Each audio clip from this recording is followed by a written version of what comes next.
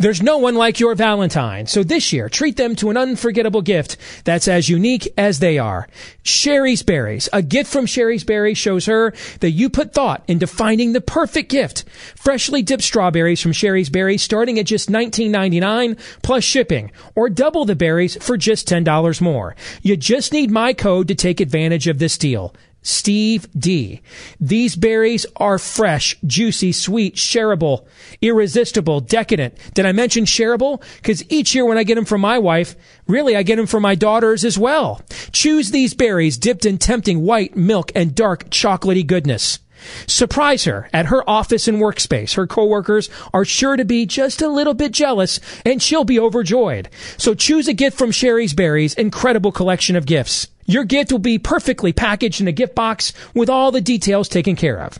Go to berries.com, click on the microphone, and type in Steve D. Order them today. We've got some big news to tell you about from our partners at Conservative Review. Coming this December, it's CRTV, a brand new commercial-free digital network featuring Mark Levin, Michelle Malkin, and Mark Stein. You get all of this content anywhere you go, your laptop, tablet, cell phone, or even on Roku or Apple TV, and you can have all of this programming for a year for only $89 if you sign up before December 1st at crtv.com.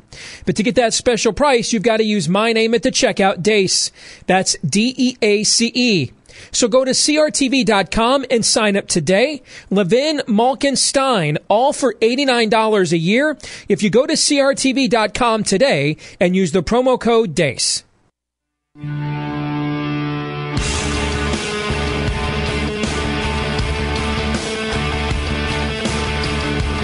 You are now about to witness the strength of knowledge. This is Steve Dace. Raising a banner of bold colors, no pale pastels. People should not be afraid of their governments. Governments should be afraid of their people. Our rights are inherent and essential, derived from our Maker. That is liberty. And liberty will reign in America. This is Steve Dace. And greetings. Happy Monday. Hopefully you had a great weekend. Thanks for tuning in tonight to the Steve Dace Show, powered by Conservative Review. And a reminder, coming in February, our show moves to CRTV, which is also powered by Conservative Review. We join the outstanding star-studded lineup, Mark Levin, Michelle Malkin, Mark Stein, Steven Crowder, and then there's us. If you subscribe now, use my name, Dace, for your early bird discount. You'll get a pretty substantial one, in fact. So go to crtv.com. That's crtv.com. Use promo code DACE, and you can get your subscription started for the next year for just 30 cents a day. And that way you won't miss a single episode of our show, which will also go multimedia. So yes, you'll have the audio version, but you'll be able to watch it live every afternoon, including the video, as we make mediocrity happen right here on the Steve Dace Show. We'd love to know what you think about what we think. Steve@stevedace.com is the email address. That's DEACE. You can like us on Facebook. You can also follow us on Twitter @Steve Dace Show. Our producer Aaron will be here in about 15 minutes to give us a rundown on weekend news and views. And you know, if the initial weekend of the Trump presidency is any indication, Aaron is not going to lack for material on Mondays. I thought last year was easy with the election. This is, you're going to have to start paying me less. Did I say that out loud? It's just so easy to get content for this segment. Yes, and there is some good content, by the way, some good things, some good trend lines. And then there is some not so good things. In other words, we're in the era of Trump, the era of good Trump and bad Trump. More cowbell. And then, when you get rid of all of the personality, he does some stuff that you actually like. So we'll get into all of that coming up here in just a few minutes. I want to begin, though, with a piece that I've got posted up on our Facebook wall. That one of the better reporters I've interacted with over the years, Tim Alberta, used to work at National Review, and he has moved over to Politico. And his first piece there is a massive expose on the future of Ted Cruz. And it quotes several people, including yours truly, it actually tells me some things about what's going on in Cruz world that I'm not, like in the inner sanctum at this point. There's not a campaign going on. He's a senator in Washington. I'm in Iowa. I mean, I'm loosely aware of what goes on. I have a lot of friends in this world, but it's not like, I'm in the inner sanctum of who's making decisions at this time. So I read a lot of stuff that if Tim's reporting is accurate, I didn't even know. So I found it to be really interesting. And that's why I posted it, because I think it's worthy of a read. I know a lot of you that are listening to us tonight first found our show through this last primary cycle and the massive amount of support and grassroots organization that Ted Cruz had around the country. So, and you've just stuck with our show since then, and we appreciate that. You're going to want to read this. But before you do, I want to issue a disclaimer. Where I would quibble with Tim, and I do think Tim's a good reporter, and headline, most of the time, and I say this as a writer myself, I get paid to do stories like this. Most of the time, you don't write your own headlines. You're often asked to suggest one, to put one on your offering, like I do that when I submit a column to USA Today. I would say most of the time at Conservative Review, they take my headline suggestions or variations of them, but not all the time. At USA Today, they almost never do, right? But, it depends on the publication. You're asked to submit a suggested headline, but, there's separate people that get paid to put the publication together, to put the site together, to edit it, to put the headlines on there. So I don't know if a reference to the new Ted Cruz, meet the new Ted Cruz is the headline on the Politico story. I don't know if that's Tim's suggestion or not, because when you read Tim's story, I think that he actually does a very accurate job of describing this tension that a guy like Ted Cruz now finds himself in, which is unavoidable because the environment's changed. And that's the point I want to make to start this morning. I don't think there's a new Ted Cruz. I mean, we saw Ted Cruz stand up last week with Lindsey Graham on MSNBC, and we got a chuckle out of that. But Ted Cruz didn't move his positions to get Lindsey Graham to do that. Lindsey Graham did. Ted Cruz has always been Lindsey Graham when he somewhat endorsed Ted during the primary because he hates Trump so much. Cruz didn't change any of his positions to get Lindsey Graham's endorsement, but he gladly accepted it. Ted's always been willing to work with people that in a way that doesn't require him moving his positions. He's a free trader. He wrote a piece during the primary with Paul Ryan defending free trade. So Ted's always been a guy that if our principles line up, in this particular instance, we can work together regardless of what has gone on before this point or what may happen after or what other principles we don't share. He's always been like that. That's a misnomer. What is changing, though, is not Ted Cruz. Now, he may change. I don't know. I don't see the future. He would not be the first person that Washington changed if it were to happen. On our show, we used to call it, we haven't used this term in a while, we used to call it RCV, ruling class virus, an airborne contagion with no known cure other than term limits, which forcibly remove you from this toxic environment against your own will because you won't do it yourself. Everybody loves Jim DeMint for walking away from the Senate. He went down the street to the Heritage Foundation. Guy's still there. All right, he's doing some good work there, but let's not make it look like he just said, I've had enough of Washington, I'm out of here. He just went down the street, guys. You ever been to Washington? I have. It's Heritage. I've spoken at Heritage. It's literally down the street from the Capitol. He went down the street, guys. Okay. He's still there. There's something about Washington, and once you get immersed within it, no matter your ideology, you seemingly find any way whatsoever to remain a part of it. The heightened sense of relevancy, the delusions of grandeur, let alone adequacy, notions of importance are ingrained in the culture in Washington. That's why I go there as inoften as I possibly can. Do you guys know how many invitations to go to Washington I've actually turned down? Right? Because well, Steve, you'd think you're better than us. No, it's the fact that I know that I'm not. I love that crap. Love it. That's why I have to stay away from it, guys. Me staying away as often as I can is an acknowledgement of my weakness, not an exertion of my superiority. My ego freaking loves it. I could marinate in that crap. Love it. That's why I have to stay away. So Cruz may change. Wouldn't be the first time that's happened. But that's not what is happening right now. May happen in the future, but what's happening right now is a lesson that I had to learn in politics a long time ago. And it's something, gentlemen, we've even talked about off the air before. There is one thing in politics you cannot fight. You cannot fight. No principle can defeat it. No ideology can defeat it. No populist wave can defeat it. And that's the environment. You can have all the emotions, the demands, the masses you want. But an environment doesn't change. It is a force of nature. Similar to it's January 23rd. I went outside here in the Midwest with a muscle shirt and Bermuda shorts.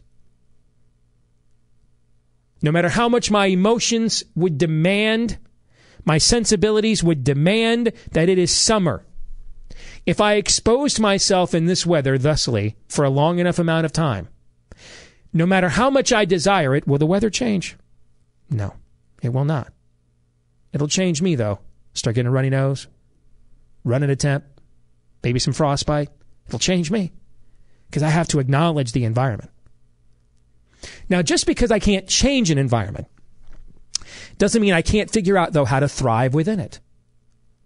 Again, let's use the winter analogy. I can put the right tires on my vehicle. I can buy a four-wheel drive. I can wear warm clothing. I can learn like Todd does to ski. I can go snowboarding like Aaron does. Meaning I can't change the environment, but I can concoct ways to turn it to my advantage. Like it or not, it is a Trumpian environment. It is Trump's world, and the rest of us are merely living in it. There is no political capital other than self-immolation for Ted Cruz to be fighting Donald Trump at this point. It doesn't accomplish anything at all.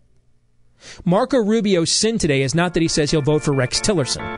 It's that he put on this song and dance of pretending not to and then turning around and doing it. Because it was a fool's errand to oppose him probably from the beginning. Because it's Trump's world right now. Now, that environment may change. And when it does, it'll be time for you to change your tactics. But the environment doesn't change. It changes you. You're listening to Steve Deace.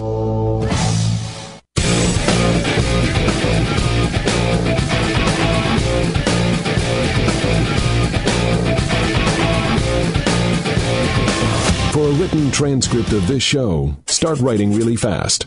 Right now. Steve Deace.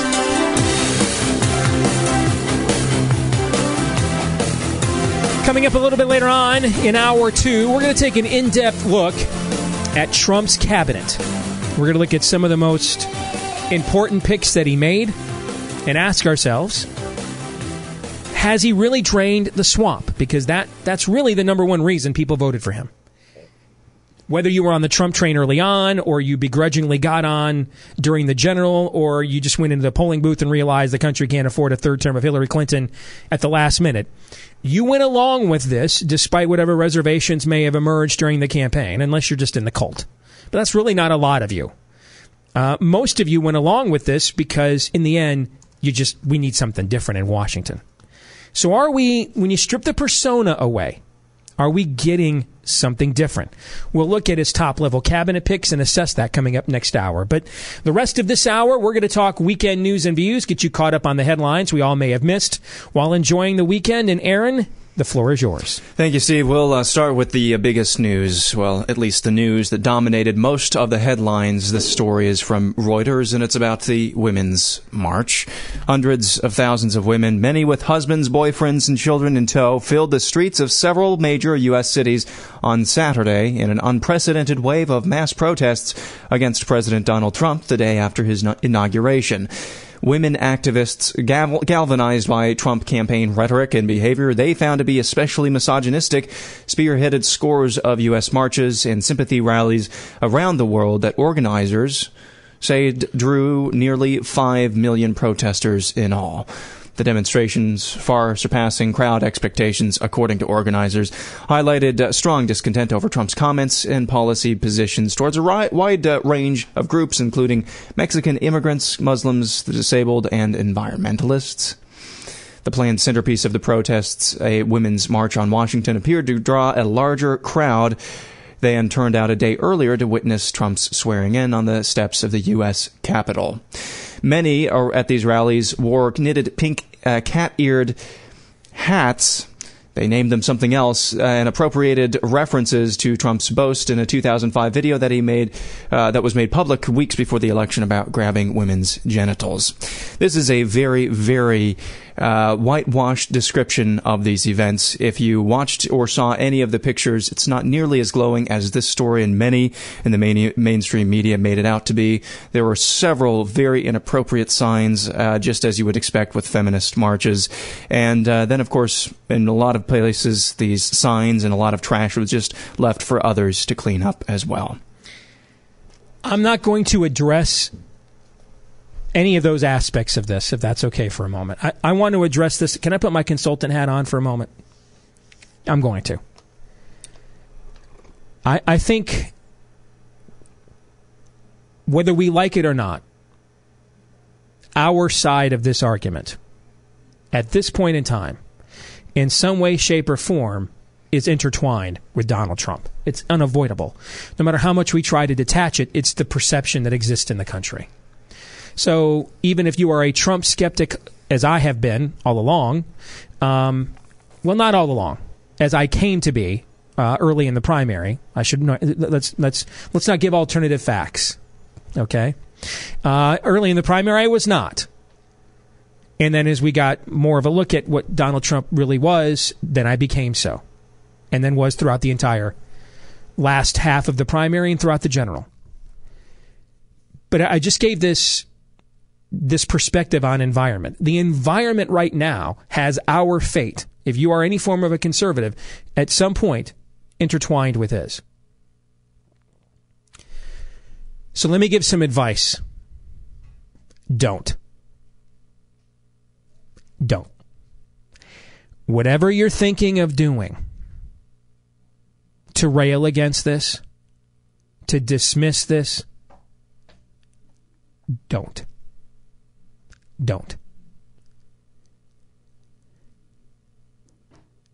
The best way to snuff out a fire is to deny it oxygen. This protest is a reaction.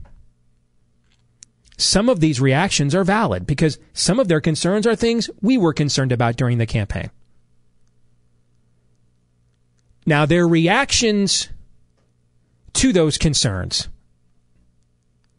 as Aaron has pointed out in his story, and as we've seen many of these pictures, and I tweeted out Shia LaBeouf, the actor, his antics. If it was me, I'd have throw punched him right there. I mean, you guys would have. The headline would have been "Talk show host lays out 180-pound pretend bully." Okay, I mean, I just can't believe. God bless that guy who just sat there and took that. I could not have. I know I'm commanded to turn the other cheek. Jesus, take the wheel. The spirit is willing, but the flesh is weak. That dude would have been grabbing for. That dude would have needed a thicker Kevlar vest than Jordy Nelson wore yesterday if he tried that on me. I couldn't have handled it. I'd have forgot my Jesus and given him some what for. I'm just being honest. We all have our crosses to bear. That is mine. Still, don't. This has the potential to be their Tea Party movement. And unlike in the case of the Tea Party, which had to create fundraising mechanisms to keep it going, they have multiple millionaires and billionaires in the progressive circles that can write massive checks to this, to take it beyond anything the Tea Party could dare to accomplish. And right now, you can tell the Democrat hierarchy is not sure how to react to this by the fact none of it went there, but all went to curry favor with David Brock of Media Matters scam instead over the weekend. He had an enclave, and a bunch of them went down there to curry favor with him. So they're not really sure how to embrace this yet.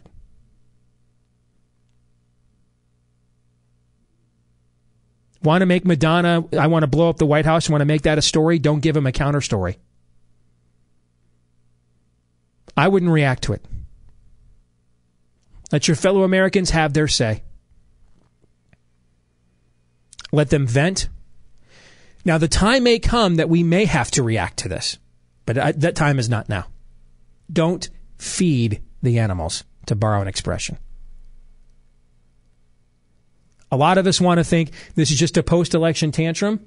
Well, one way it will not be is if we dismiss it, if we give it oxygen, if we mock it. We will feed their zeitgeist. Don't give them a straw man. Don't give them a counter. They had their say over the weekend. Move the headline, have the March for Life this coming weekend, and move on, Todd. Do not give this oxygen, but see instead if it will burn itself out. Yeah, to the extent that this is a kill the babies march, you have the natural response. It's been there for how many years, Steve? It's obviously far less covered. But this weekend is the opportunity to address it without addressing it. But I will say this. We've been told for how many years now, Steve, that gender is fluid? We're spending a lot of time spending on the specificity of the female gender this weekend, didn't we? We did. In fact, do you know who I thought had the perfect response to this?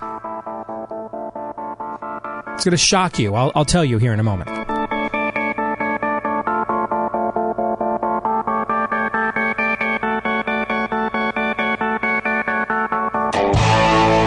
You're listening to Steve Deace.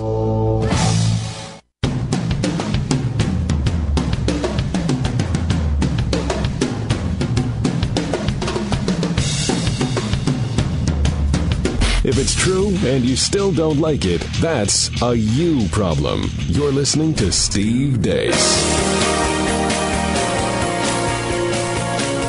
You know who reacted to this? It's not a women's march. 52% of white women voted for Donald Trump, okay?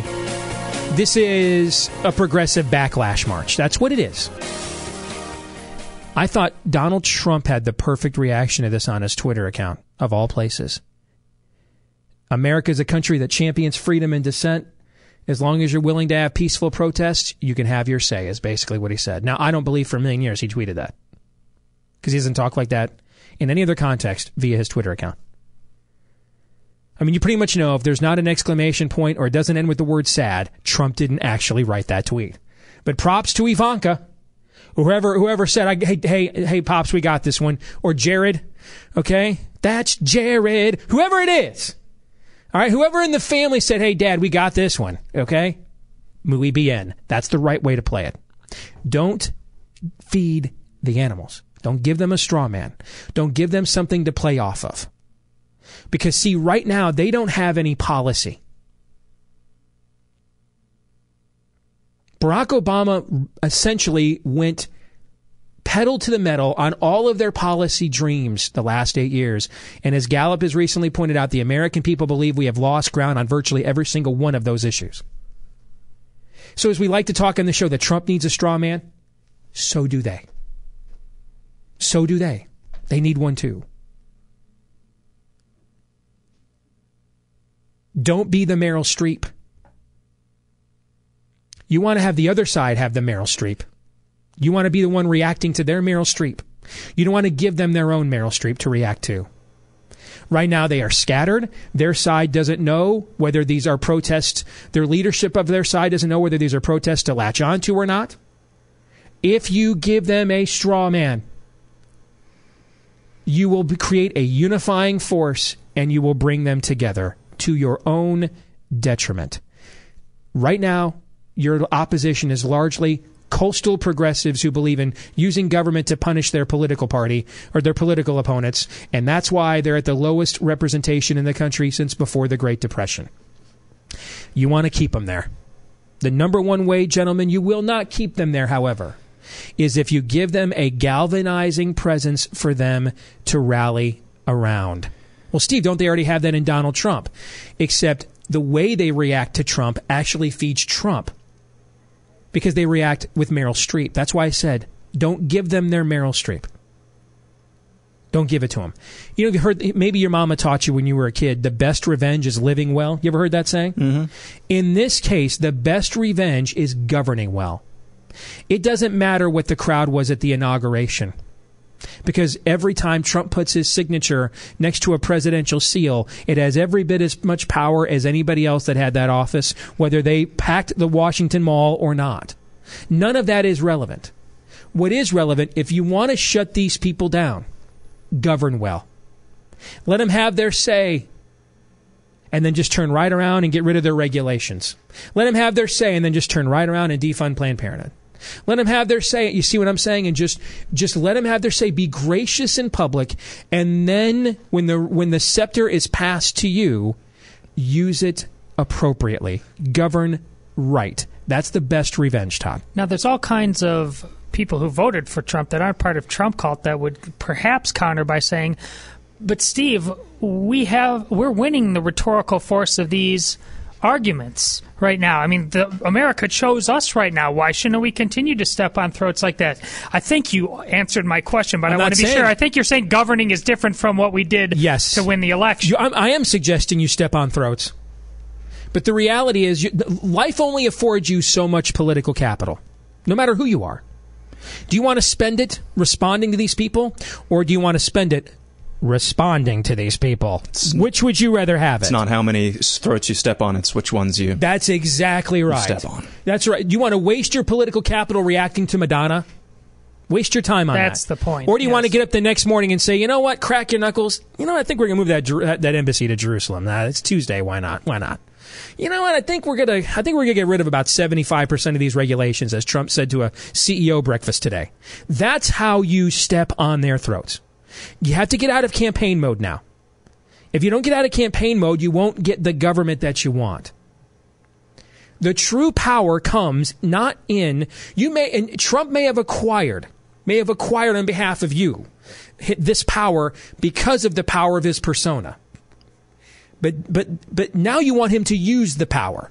Not the power of his persona, the power of his office. That's how you step on their throats. Don't give them their bitter clinger statement that they can rally behind for the next 4 years. Don't give that to them. Just go out there and keep your promises. More on that here in a moment.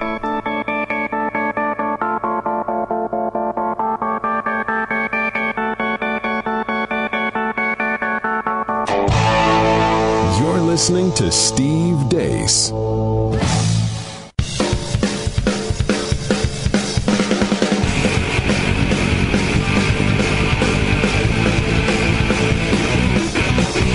It's about convictions, not positions. Steve Deace.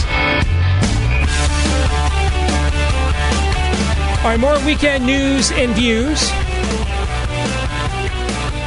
I'm going to resist the temptation here. I know everybody else wants to get into the whole Sean Spicer thing.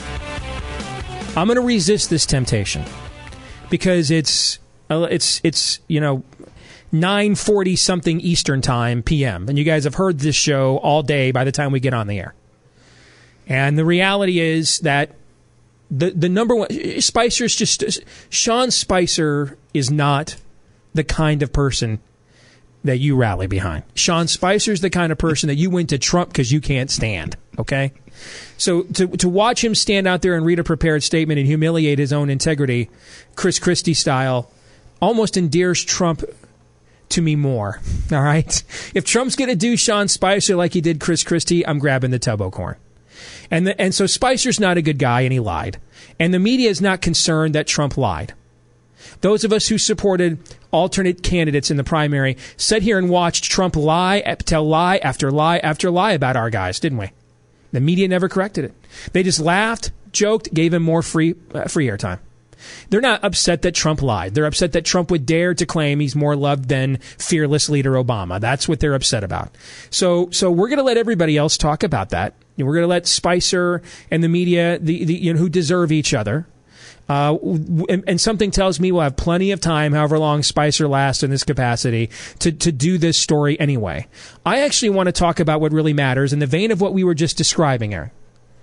That the best revenge is governing well. And there are some early trend lines from the first weekend that show that Trump may indeed keep some of his most important promises. Well, it started on Friday, Steve, when he signed that pretty just largely symbolic executive order regarding Obamacare, easing the burden of Obamacare. That was the start. And then there were reports over the weekend that the United States is indeed going to move its Israeli embassy, or its embassy in Israel, from Tel Aviv to Jerusalem. That's according to Channel 2 out of Israel. There's also reports out there that are unconfirmed that architects have already been set to Jerusalem to start designing a new embassy there as well. Sean Spicer was asked about this, and he said that the administration really is examining the subject. Then, on Monday, earlier today, Donald Trump said he's going to start unraveling the behemoth trade deal he inherited from his predecessor. That would be TPP, or the Trans-Pacific Partnership. The executive order sends signals to Democrats and leaders in foreign capitals around the world that Trump's rhetoric on trade during the campaign is now turning into action. The TPP was negotiated under former President Barack Obama. Doesn't that feel nice to say? It was never ratified by Congress, though.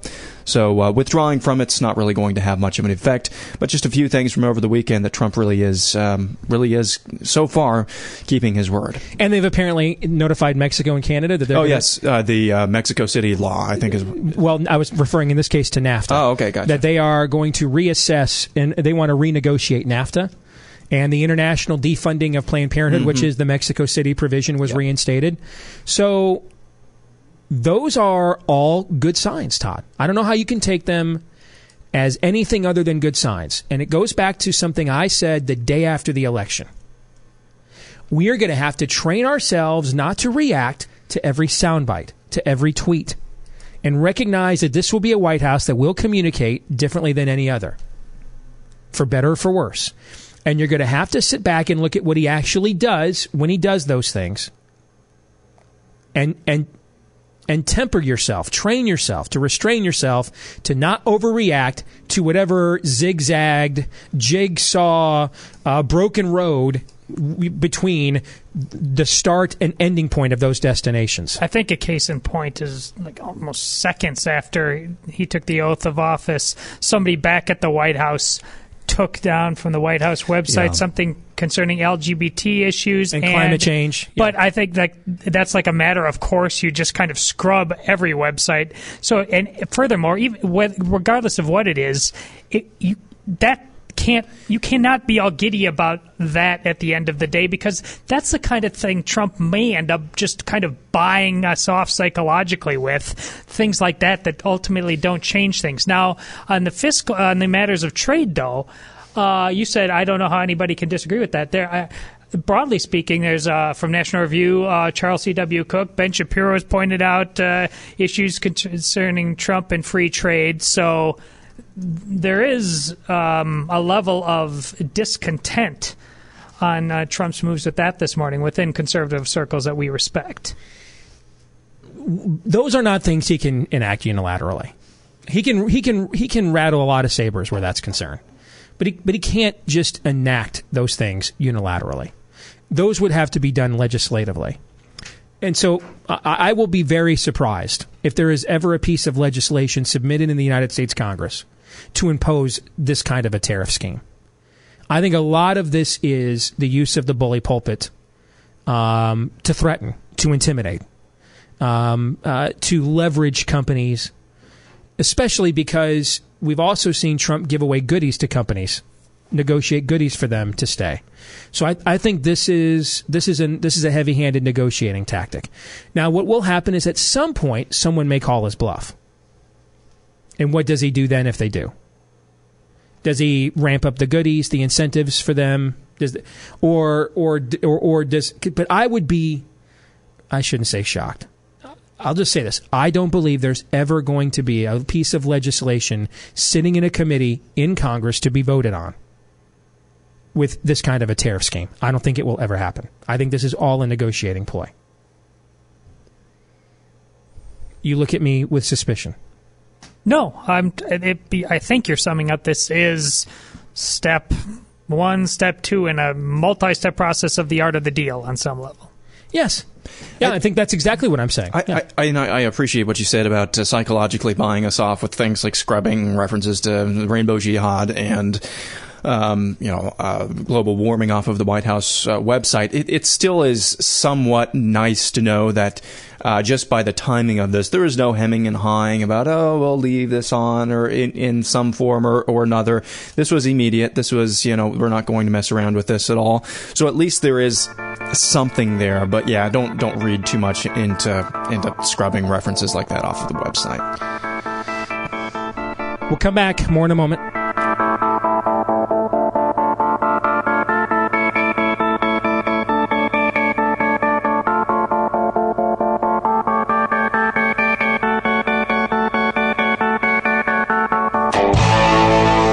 Listening to Steve Deace.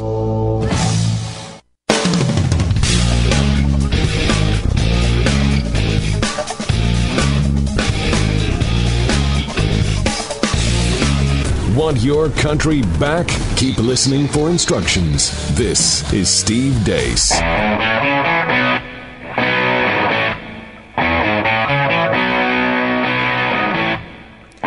Now, let me also say this. I don't think that every time we have these sorts of blow-ups, I don't think it's four-dimensional chess either. Okay? And I think you would all do yourself a favor to not buy into that. You have a man that through the course of his life has shown an extreme lack of self-restraint. And while in some areas showing an extreme lack of or an extreme show of restraint, like never drank, never done drugs, never smoked. That's great. But he's had an unrestrained sexuality most of his life by his own admission. He's even written that down. So you're not dealing with a man, you're dealing with a man that even in his own private behavior is capricious. He's mercurial. He goes to some extreme on things most Americans do on a casual level, like drinking, smoking, etc. On the other hand, he's an admitted fast food glutton, doesn't work out, and likes to grab him by the you-know-what. So I guess what I'm trying to say is I think you're going to be better off if you just don't project false things on him negatively or positively and just see him for what he is. Both the good and the bad. I don't think all of this is... I don't think Sean Spicer was sent out there over the weekend to read that ridiculous statement as a means of distracting from anything. I think that's the same response to his ego being assaulted we've always seen from the likes of Donald Trump. That's all. It just so happens that the media is so feckless that their behavior creates this dynamic.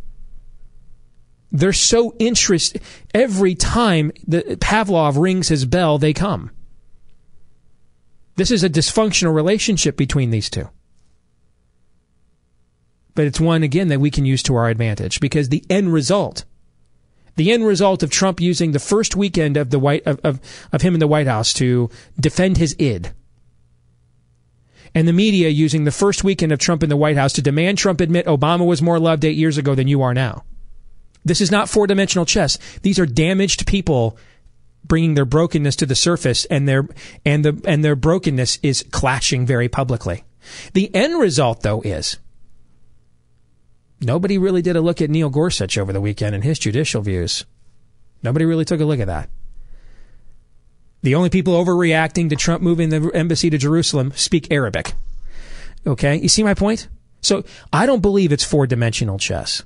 I think it's just a guy that has shown the same lascivious brokenness, Todd, that has been there most of his adult life. And the media showing the same bias that has been there most of our adult lives. And now these two damaged entities are clashing.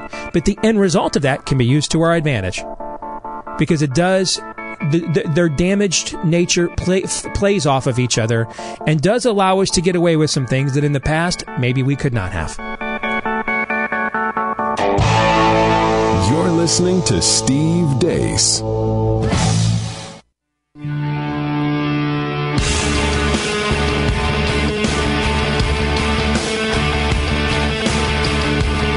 are now about to witness the strength of knowledge. This is Steve Deace. Raising a banner of bold colors, no pale pastels. People should not be afraid of their governments. Governments should be afraid of their people. Our rights are inherent and essential, derived from our Maker. That is liberty. And liberty will reign in America. This is Steve Deace.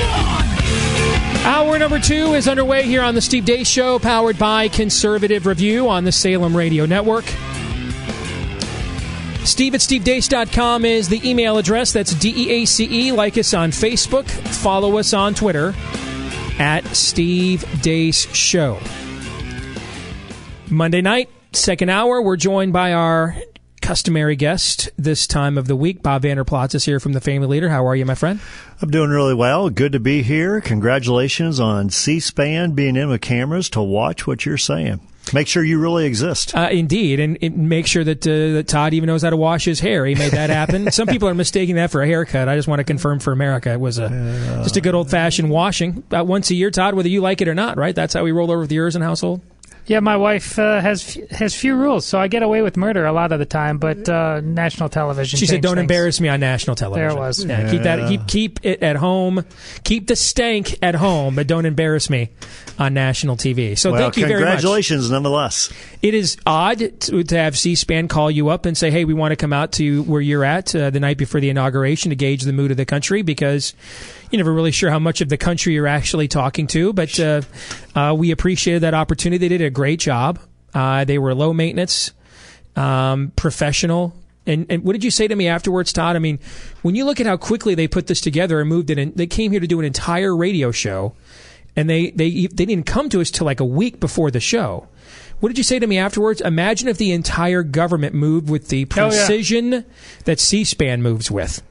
And you don't hear that every day. No. It was one person. One person, too. One person did the whole thing. Oh, that's great. Brought in all their studio equipment she did. She flew out here with it and everything else. She did the whole thing. A broadcast of that magnitude, she did the whole thing by herself. Imagine if government worked like that. Well, I think on a bigger level, it's a great recognition for you, your voice, your program, Aaron, and Todd here as well, and what they contribute to the show, is saying, let's communicate this out to the entire country. So congrats. Thank you. It was really a cool moment for us. And, I mean, the amount of reaction we got to it was incredible. So really do appreciate that. Thank you to C-SPAN. We were honored to be a part of that. And I don't know that they'll ever come back again. We probably use some colloquialisms that are not typically uttered. The first caller did. Yeah. First caller uses Paul's preferred word in his letter to the Philippians for poop. So that set the tone, and we were off and running from there. And you thought, I can go to that level real quick. No, in fact, if anything, that caller did us a favor. It made us seem like we were more highbrow. You're raising the bar. Raising the bar. Yeah, you surround yourself with the worst people so that people think you're great, right? No, I'm just kidding. But it was a great time. We had a lot of fun with it. They did a great job. So, again, thank you to C-SPAN. So we are now past the first weekend of the Trump era. And I didn't want to get into this too much in the first hour, and I don't really want to spend too much time on it now. But it's fascinating that already you can see there's no pacing. There's no wait for it. There's no let's at least pretend to understand the solemn occasion that is undergoing in the country at the moment. And you know, lost in the shuffle of the ridiculousness of what transpired this weekend, and we pointed this out last hour, and we spent most of our time talking about that instead, is that there actually are several signs that emerged over the weekend that Trump is serious about keeping his campaign pledges, whether you agree with them all or not, but that he is serious about keeping them. The move that was made today on TPP, the move that was made today on NAFTA, the move that the Israeli news are reporting anyway, that we are going to move the embassy to Jerusalem, the reinstatement of the Mexico City policy. So, I mean, those are things that they didn't hesitate to move on. That were all things that were promised during the campaign, and that's getting lost in the shuffle. That's why I don't believe this is always four-dimensional chess. Because just as the use of the platform of a campaign or your Twitter account or the White House to defend your id, to defend your ego, can force the other side to lose its message. It can force you to do the same. And so I wonder how much because I don't listen to a lot of conservative radio before I come on the air at night, but I would be willing to guess most of my peers spent the vast majority of their time today talking to Trump's base about, he stuck it to the man in the media, and without highlighting the fact, this guy's actually kept he's in the process of keeping several promises that he made to you. But we are so stuck in this mode of we are defined only by what we are against that when the guy comes along and starts actually doing the stuff we said that many of us said we were for, a lot of people are like, oh, tell me more about it. He stuck it to Jake Tapper, man, because that's really what it's all about, And is that something to be concerned about? Well, it is. And I wish I could say this was four-dimensional chess, that this was all part of an orchestrated thing. I don't think it is. But you're right. He's making some strong moves. Matter of fact, when he gave his speech, what impressed me, and I understand people saying, well, conservatism is gone and all that, but what impressed me, being on that platform with 3 former presidents and basically saying, this day's over. Calling them out on stage. I was thinking, that's pretty bold. And he did not divert from who he was on the campaign trail of giving the inauguration address, saying, this is who we are. We're giving it back to you. It's going to be about bold leadership, and we're not going to wait for it. And I think what you saw today, he's not waiting for it. So on that part, quite frankly, I'm excited about it.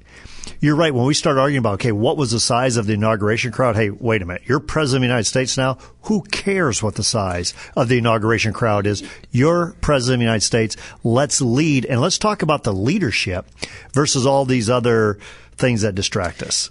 To me, I don't think it's four-dimensional chess, as I just said and you agreed with. I think it is a guy who's been largely driven by his ego most of his life.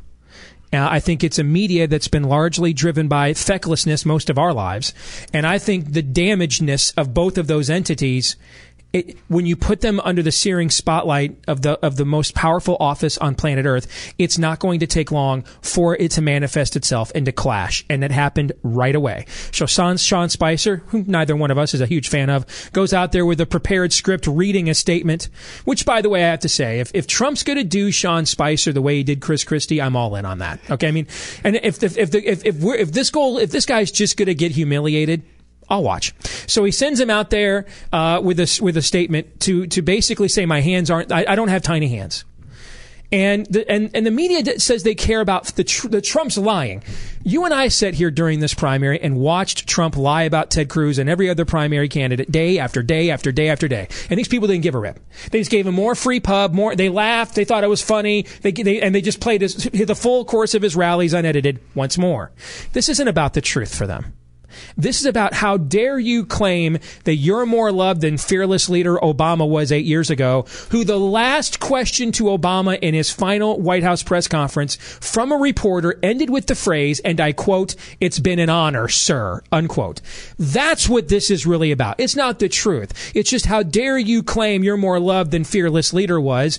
And so I don't think it's four-dimensional chess at all. I think it's two damaged entities that just didn't take long to clash. Well, I think you have a couple things going here. Number one is you have a media that in the primary definitely propped him up, thinking that if we can prop him up and he gets to be the nominee, Hillary Clinton definitely beats him in the general election. Then the general election, they do everything they can to take this guy down, to tear him down. He goes after the press. He beats Hillary Clinton. Now they're not going to let up. Their still aim is, I'm going to take him down and we're going to bait him.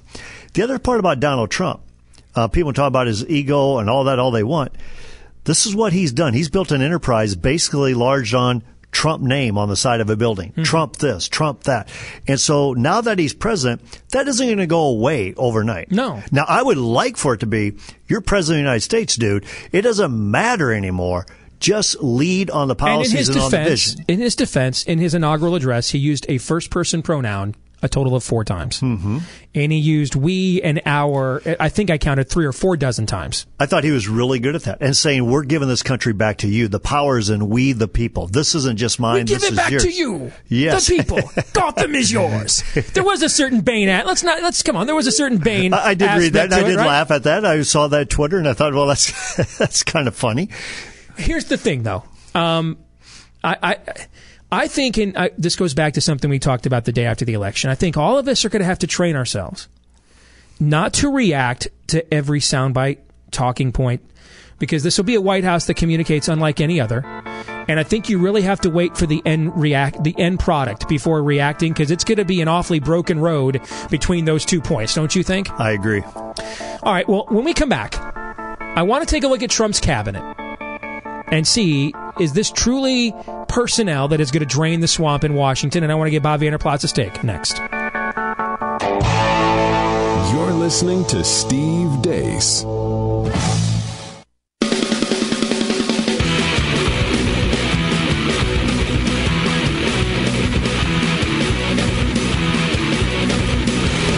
Reminding you that Almighty God is always a majority. This is Steve Deace. All right, back here with Bob Vander Plaats of The Family Leader here on the Steve Deace Show, powered by Conservative Review. Don't forget, we are moving to CRTV in February. Use the promo code DEACE. That's my name, DEACE. Sign up now. You get the substantial early bird discount so that you can watch our show live. That's right. I said watch it live. If you hated us on C-SPAN, you're going to hate us all the more every single day on CRTV. You can watch it live. Yes, you'll be able to have the podcast audio archive afterwards as well. You don't want to miss an episode. Go to CRTV.com. Use promo code DEACE. As we join the star-studded lineup that includes Mark Levin, Michelle Malkin, Mark Stein, Steven Crowder, and then they decided to give us a shot. So, because every Little League team needs a Chico's bail bonds, they will put us on CRTV. Again, that's coming in February. Use promo code DEACE to subscribe. More congratulations. I forgot all about that until you just mentioned that with the promo there. Congratulations on CRTV. What a neat honor. Just to show again how compassionate of a country we have, there is apparently an audience for watching us. Or at least CRTV is about to find out that there's not. One or the other is going to take place. All right, so I want to look at Trump's cabinet. All right, this is based off an in-depth piece I put together for Conservative Review today. Now, when we look at Trump's cabinet, some of our, we're doing this from a perspective of conservative, so some of this is ideological. But ideology is not the primary vetting tool of looking at this cabinet. Because there's a mishmash of ideologies in Trump's cabinet. The one thing they all seem to have in common is all of them seem to have resumes of actual accomplishment. Okay? That's a good starter. That's a good starter, depending on what it was they were accomplishing. Yes. Okay. So, I had somebody email me last week, hey, is it better to have a nuclear physicist in head of running the Department of Energy, or the former governor of Texas who's in the pocket of big oil? And I said, well, it depends on the worldview of the nuclear physicist and the former governor of Texas who's in the pockets of big oil. Right? So resume and accomplishment is great, depending on what you were actually accomplishing, right? So we're looking at it, though, through the lens of why people voted for Trump. And the reason he developed a base right away is people thought, we need something different. We need somebody with the personality to break up the rigor mortis in Washington. Agreed? Agreed. Stipulated that there weren't a lot of conservatives that got on board early on with Trump, but the few that did so because they were under the belief that Washington is so corrupt that it requires a personality like Trump to break that up before we even start talking about introducing conservatism. Would we stipulate to that as well? I would. Matter of fact, when you take a look at some of his primary opponents and their campaign managers, the people that did their polling, they said they quickly found out America was not in the mood for just these lofty solutions right now. They were in the mood for someone to say, no, I'm going to tear it down. They were looking for something visceral. Yeah. And they found that in Donald Trump, candidate Trump, now President Trump. Sure. So that's the lens. And if you were one of those people, I can't believe this guy would ever be president. And then you walked in the day of the election and thought, we just can't have a third term of Obama. I know he's nuts, but at least this will be something different. See, that's the theme. If you got on the train right away, if you got on after he was the nominee, if you got on at the last minute, except if you were just devoted to his cult of personality, which is deep, but not really a lot of people. Mm-hmm. Most people voted for Donald Trump because we needed something different, even if we couldn't define what different was. So we're vetting this cabinet through the lens of, is this status quo or is this draining the swamp? You okay with that? I'm very okay. Matter of fact, when you're talking about that, I think what people were, Steve, they felt ignored. They felt disrespected. Exactly. Forgotten. My voice doesn't matter anymore. And doggone it, this New York billionaire is saying what I wanted to say for a long time. He's our voice. All right. So let's take a look at the most prominent positions in the cabinet because we don't have time to do them all. Sure. Let's start with Secretary of State. Now, here's Rex Tillerson, former chairman and CEO of ExxonMobil. I got to believe he's the only U.S. cabinet nominee in history who's ever received the Russian Order of Friendship. I cannot believe anybody else. I can't even imagine what would happen when you and I were growing up if a Democrat had gotten if Jimmy Carter had said, what do we think? Hey, let's give this guy with the Russian Order of Friendship a cabinet post. Can you only imagine the cows that would be birthed on our side with that? He's also a strong advocate for child killing. He's a strong advocate for the rainbow jihad. In essence, he is, in my view, he is the status quo. Because the status quo in Washington prior to Trump's arrival was global corporatism and moral progressivism. He's the embodiment of that. So in my view, this is a status quo pick. I think this is somebody who the mainstream of either party could have found a place in their cabinet for. I can see where you're coming from with Tillerson on that. What I'm looking at is that we don't know how he's going to lead you. I mean, I understand what you just said. Being the head of Exxon Oil, you had to be the art of making deals. You had to make deals. Getting the Russian Friendship Award, of course he's going to do business. So he was in the business of doing business with these countries. You're right. I'm very disturbed by his worldview when it comes to abortion, when it comes to marriage and sexuality and those types of things. That's one of those things that I look at Tillerson and said, I don't know, because I don't know what he will do in this arena other than what he did for Exxon and Big Oil. Let's look at defense. Now you have James Mattis coming in. He last served as commander of the U.S. CENTCOM. He believes, and this is what he said in his testimony, that America has suffered, quote, strategic atrophy under Obama, that Russia is the top threat to U.S. national security, that Obama's nuclear deal with Iran was imperfect, but it must be enforced, that Islamic State must be defeated in head-to-head battles of, quote, annihilation, unquote. He also said, though, during his hearings that he had no plans to roll back the politically correct social engineering of the military that was prioritized by Obama. So here's my verdict on Mattis. There's a lot to like about him from a swamp draining standpoint, but I'm going to, at this point, give him an incomplete. Because even though there's a lot to like about Mattis's appointment, and he may end up getting more votes than any of Trump's cabinet picks from both parties, I think you have to wait and see if he is really serious about leaving Obama's social engineering of the military in place, or if that's just a talking point to get through a confirmation. Because it's hard to argue that the swamp has truly been drained if that's going to be the case. Your thoughts? Well, you just summed up what I was going to say. There is so much to like about Mattis, and he's definitely shown he's a patriot and he loves his country a great deal. But being in charge of the military, I got to believe he knows this social engineering experiment. I think Trump even went on record about basically, we're done doing the social experiments with military. So to me, I almost took that as a talking point. Let's get through the Senate confirmation hearings. But I can't believe he doubles down on that, or frankly, he just says that's status quo. I think he wants a military that's ready to perform based on the mission objective versus on some, let's do this to be politically correct. Secretary of the Treasury. Now, again, if you agree with me that corporate globalism and moral progressivism was the status quo in Washington, I mean, Steve Mnuchin, he's the definition of globalist cuck that Trump's nationalist supporters made, that put down, they made popular online. 17-year Goldman Sachs veteran. In fact, he is one of a half dozen Goldman Sachs veterans in the Trump administration when Trump was hammering Goldman Sachs and Heidi Cruz for formerly working there. I forgot Heidi Cruz worked there. Yeah, exactly, during the campaign. He even said two things he said during his confirmation hearings. You won't believe this, which is why I'll share them with you when we come back.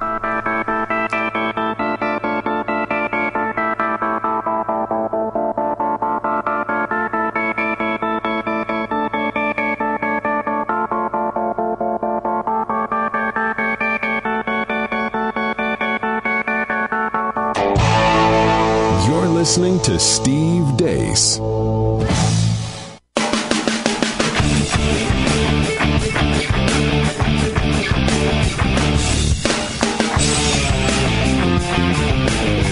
Right versus wrong, not right versus left. This is Steve Deace. All right, back here at Bob Vander Plaats from the Family Leader. So we're looking at Trump's cabinet, talking about Steve Mnuchin, now the Secretary of or about to become the Secretary of the Treasury, and we're looking at these through the filter of, are they more conservative or are they not? We're looking at these through the filter of, is this a change of the status quo? Are we draining the swamp? And we're not even, nor would we argue that this is not superior to what Hillary Clinton would have given us. I can't imagine anybody can make that case unless you're just a hardened ideological progressive. That's not what we're looking at. Well, there's really three lenses. One is, you look through the lens of Hillary Clinton. Who would she nominate? Well, we know we don't want that. The other one is Donald Trump being the president. He's the leader. Will he be actually calling the shots on a lot of these issues? And they say, that's what President Trump wants. I'm executing. Or is it going to be, I'm going to be my own person? Where Trump's told them when they go into these hearings, you're your own person. You're your own man, your own professional. You say what you believe versus what I want you to say. Well, Mnuchin, again, from Goldman Sachs, said, quote, he wanted to raise the debt ceiling, quote, sooner rather than later, unquote. And that the IRS actually needs to hire more people. That came out of his confirmation hearings. To me, this is, if it's not Tillerson, this is as status quo as it gets. Your view? Well, this isn't a drain the swamp message. This is the people that voted for President Trump would not be saying, hey, let's raise the debt ceiling sooner than later. And they wouldn't be saying, hey, let's hire more people at the IRS. They'd be, let's close the door of the IRS. I mean, 2008, remember Mike Huckabee saying, I want to be the president who puts the sorry, I'm closed on the IRS, or that it's closed now. The same thing with Ted Cruz. These are the people that got ramped up about that. So to say we need to expand the IRS and its influence and its number, as well as raise the debt ceiling, that's not a drain the swamp message. Attorney General Jeff Sessions, he got the fake news beating during his confirmation hearing. He was one of Trump's earliest prominent backers. It was the first time in his Senate career he had backed a GOP presidential candidate, in fact. He has been a strong advocate on moral and cultural issues, rule of law issues. People look at his Liberty score at CR and notice it's 78%. Like, Steve, what's up with that? You got to look at the breakouts, and we provide those. Okay, I think on immigration issues and on social and moral issues, he's in over 90% on those issues. I think you got to. Everybody has an well, not everybody. I mean, if you look at Ted Cruz, Mike Lee, they don't seem to have any blind spots with their scores, but most guys do. And where you've lost Sessions in the past is on budget issues. He's voted for more big government, which when you're in a military state like Alabama makes some sense. But on the issues where he would focus in on Attorney General, he has been rock solid as a U.S. Senator, which is why it was disconcerting to hear him say during his confirmation hearings that Obergefell and Roe v. Wade were the, quote, law of the land. Even though he said Roe violated the Constitution. To me, if the Constitution's the law of the land and you violated it, that means this is illegal. Nonetheless, because he has a record that some of the other guys we've talked about don't have, I'm going to give Sessions the benefit of the doubt and say this is a swamp draining hire, even though I think we need to keep an eye on those talking points he gave in his confirmation hearing and see if, again, that was grist for the mill to get past the Democrats and what he actually does once he's there at the Justice Department. Sessions, great pick. And I really believe he is one that will drain the swamp. I think you, me, I think the left, I think anybody listening to that, and saying, hey, Obergefell is the law of the land, Roe v. Wade is the law of the land. Frankly, I think everybody was shocked that was even coming out of his mouth. I think he's probably saying, give us a new court, a new day, a chance to have this argument once again. We will overturn this stuff. Secretary of Health and Human Services Tom Price, a 6-term congressman, orthopedic surgeon from Georgia. Now, he's going to run the repeal point on Obamacare is what we're being told. He's chaired the House Budget Committee for the past 2 years, which may not necessarily be great because all they pretty much did was rubber stamp Obama's budgets. Even though this is considered one of Trump's best cabinet picks by many, I'm going to give him an incomplete because I think we have to wait and see if Obamacare is truly repealed before we can say that the swamp has truly been drained. Yeah, I have high hopes for Tom Price, and the reason is because he was on the repeal Obamacare early on, and he stayed consistent. He didn't waver on it. I think the question there is that, are we going to repeal it and uproot it and really make health care between the doctor and the patient, make it affordable, do health savings accounts, put it across state lines, do things that free enterprise and economics makes a lot of sense to do? Or are we going to replace it with another big government program just under a different name? So, again, this is another guy, when you look at his overall Liberty score at CR and it's 62%, you have to look at the breakout, okay, on healthcare and entitlements, and I'm looking at it right now. On healthcare and entitlements, Tom Price is at 83%. So, again, you have to look at, is he in a position where he's going to be doing administration on the areas where he has been strong or where he has been weak? This is an area where he has been strong. Now you have to see, though, if he's going to follow through. We'll continue taking a look at Trump's cabinet in a moment.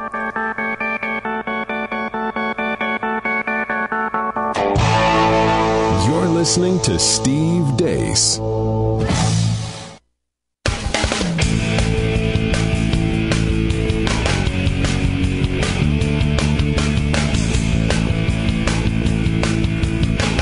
Check us out online at stevedeace.com, where you get show archives and opinions each day. You're listening to Steve Deace. Back again here on the Steve Deace Show here on the Salem Radio Network, powered by Conservative Review. Bob Vander Plaats here with us from the Family Leader, taking a look at the highest priority Trump cabinet picks, and is he draining the swamp, or is this the status quo? Let's go to education. Betsy DeVos is there. She immediately had to respond to charges that she is a Common Core supporter. She's long been a charter school voucher advocate. She also sits on the board of Jeb Bush's Education Foundation, which is why people think she's a Common Core advocate. I'm going to give her verdict an incomplete, and here's why. She could have been picked by any generic Republican. The DeVosses are well connected within the Republican Party, so I could see any of the 17 Republicans who ran, if they had gotten elected president, making her their Secretary of Education, which means she's not immediately a swamp drainer. But if she follows through on getting rid of Obama's gender-bending madness in the schools, and she becomes a champion for freedom in education, then I think this has the potential to be a swamp draining pick. I believe it will be a swamp draining pick because one is, you're right, she's been a big donor to a lot of candidates, Republican Party causes. She's been an advocate for school choice and voucher programs, freeing up parents to nurture their children. If she could just do that, as well as what you said, get rid of this gender whatever bias or whatever madness that you might have there, I think she has a real potential to lead and lead well in Secretary of Education. Let's look at EPA. Scott Pruitt, rising conservative star as Attorney General in Oklahoma. He has fought for the constitutional view of federalism on a host of issues across the conservative spectrum, including EPA overreach under Obama. Pound for pound, this could very well be the best cabinet appointment that Donald Trump made. I think this is a clear swamp draining. Clearly agree. I think he will be outstanding. Matter of fact, he's a little bit of a Ted Cruz there from Oklahoma, taking on a lot of issues from a constitutional point of view. And what a better department to put him in charge of than the EPA. Chief of Staff, Reince Priebus, worm tongue of GOP party hacks. He is the sort of man Republican voters went running to Donald Trump in reaction to because he has exasperated them for so long, which is why it is ironic now he has been given one of the most powerful positions in Washington. Traditionally, a chief of staff is the gatekeeper to decide who or what gets access to the West Wing and thus the Oval Office. Now, how much influence he'll have given the presence of Trump's family is unknown. That, though, Trump's family may not necessarily be an upgrade. Either way, this is a clear status quo selection. You know, it is a status quo. I think it's one that left a lot of people shaking their head. I think with Steve Bannon also being there, we're going to get to him in just a moment. And so when you take a look at Reince Priebus about, okay, who has the influence? When I watched him on Chris Wallace yesterday, I thought, he's just trying to maneuver. That's how he comes across. I'm trying to maneuver. He does not look like I'm here to drain the swamp. So he looks like Reince Priebus. Yeah. Has always looked. And so I think that's still a concern. And I think part of the reason why he got the job as chief of staff is he knows where a lot of players are. They still got 4,000 positions they need to fill. He knows where a lot of those people might be. You mentioned Bannon. He is their chief strategist, whatever that means. I guess that means he's their Karl Rove. Now, he's supposed to be the personification of vox populi in the Trump administration.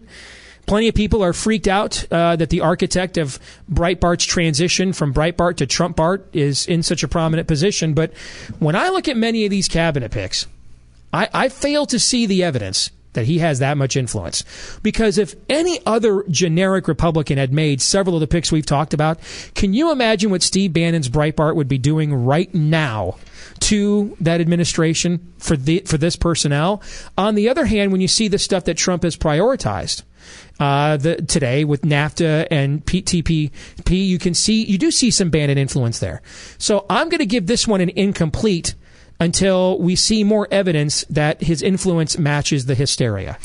I think what you're seeing with policy may be completely linked back to Bannon, but I also think with the cabinet picks, I think he might have been part of art of the deal, probably saying, no, I'm pushing way over here to a hard right position. Some people are saying we can't go that hard right. So we land on somebody that might be more in the middle. But overall, I still think the cabinet picks are pretty good.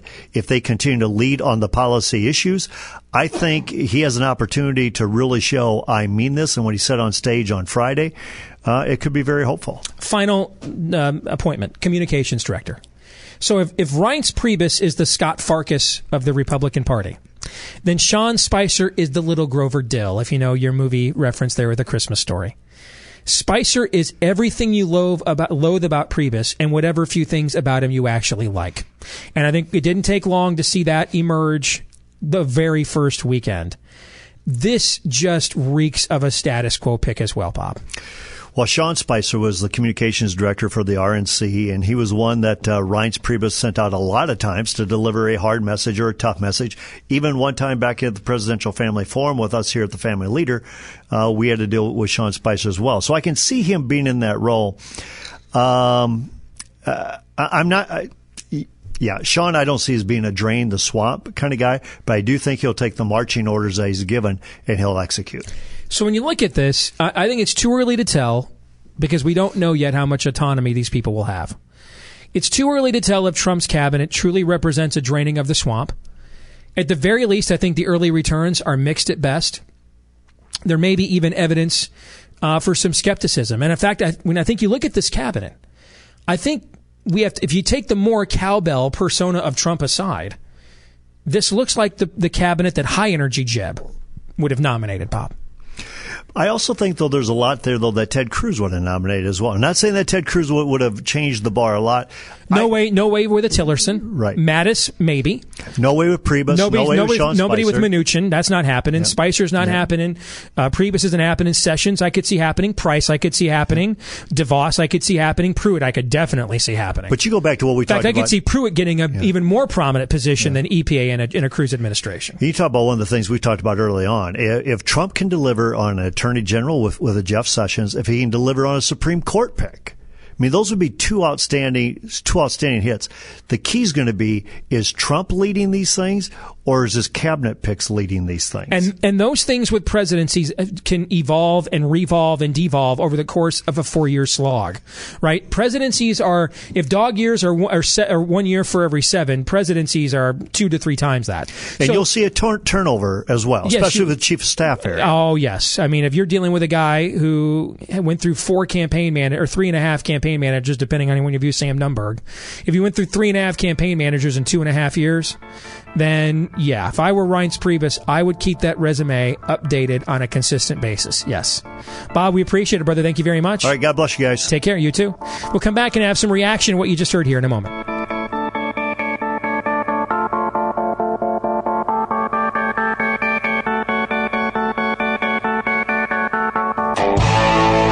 You're listening to Steve Deace.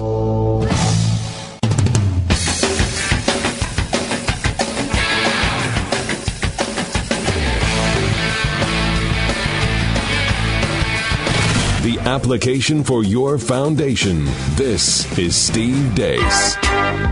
All right, let's get some reaction to what we just heard from Bob Vander Plaats here throughout the course of this hour on the Steve Deace Show, powered by Conservative Review on the Salem Radio Network. So, Todd, what did Bob and I have to say during this assessment of Trump's cabinet picks that stood out to you? Well, Bob is very charitable, as always, likes to see the possibility for the best in all people, but putting all people aside, let's say Trump has the lust for this as much as anybody else, and everybody he put in place are go-getters. How much of this swamp, I guess, no, how fast can this swamp be drained after years and years of the momentum, the snowball building and building and building? I mean, you talk all the time about you can smell the sulfur when you go there, and just how entrenched things are. No matter how hard you work at this, I wonder what's the best case scenario. That's one thing for 4 years in. I would answer this the same way when I teach theology. It's the same thing that happens after you have a conversion in Christianity. Holy Spirit comes into your life. Right away, some things about you change right away. Over the course of time, more things change. And then some things are so entrenched and so embedded, some of the old wiring, some of the old behavior, that it takes years and years and years for those things to go away, right? That's part of what we call a sanctification process. In a way, that's what people are hoping is going to take place here. There are several things, Aaron, that can be done right away. Trump is doing some of those things. Mm-hmm. We talked about that today. He could do even more, frankly. DACA could go away tomorrow. And he's kind of hemming and hawing on that now. So somebody, pick Ann Coulter up off the floor. But there's more of this that can go away right away than you would think because of the way Obama went about imposing a lot of it. But that's also why these cabinet picks are so important, Aaron, because not all of it can go away. Not even with the power of Trump's persona or a pen and a phone, because some of this is rigor mortis that's been entrenched in Washington for decades, and it has to be done at a department administration level, and that's where those cabinet picks do come in. And this conversation has absolutely everything to do with worldview, in my view, because action will follow belief. And so when you have people like Tillerson, he's a progressive. Some of the Trump picks so far may be lukewarm conservative or maybe lukewarm progressive, but their actions are going to follow what they believe, which is why I expect in the case of somebody like Sessions are actual conservatives. Yeah, exactly. Which is why I expect when Sessions hits the floor or hits the ground running, we're going to see some very good things. But when Tillerson hits the ground running, I'm going to give him the chance, but I'm not expecting him to just blow me away with how he sees the result of his actions, because how he sees the world is through a progressive lens. That's been borne out in his actions and his beliefs from the past. Now, the question will be whether these two dueling factions in Trump's cabinet will work together to just create some sort of lukewarm presidency. Who knows? It's going to be better, I think, than what we would have gotten from Hillary Clinton. There's no question about that. But that doesn't necessarily mean good. Better is not always good. That's what we're going to find out. You're listening to Steve Deace.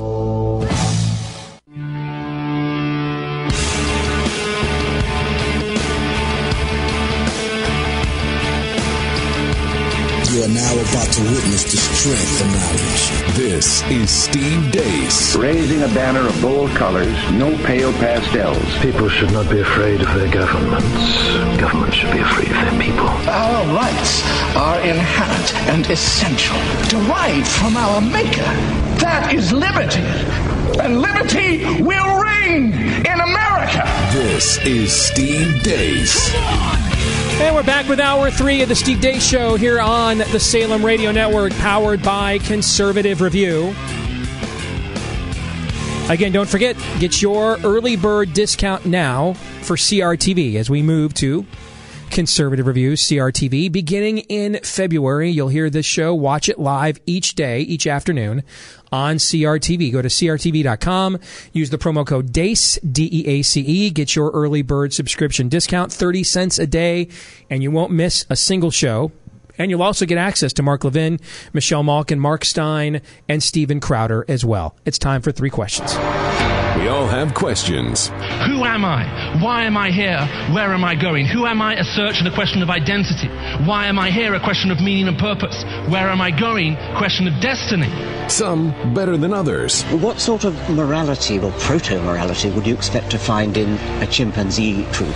Injecting some levity into the demise of Western civilization. It's 3 questions on the Steve Deace Show. Yes, indeed, it is 3 questions when our producer Aaron this time of night gets to ask us. Any 3 questions about any 3 things. Nothing is put off limits, but he is given one rule. He has to answer the same questions as well. Thank you, Steve. Question 1. Will Edward Snowden be pardoned now that Trump is president? It seems he's pretty chummy with Russia, and it seems that Trump is pretty chummy with Russia as well. You know, I was going to say no chance until, in my mind, I was about to interrupt you and say no chance until you threw that last line in. Something I had not thought about until this weekend, actually. That's, you know, what's the old saying? Only Nixon could go to China. So it may be one of those things where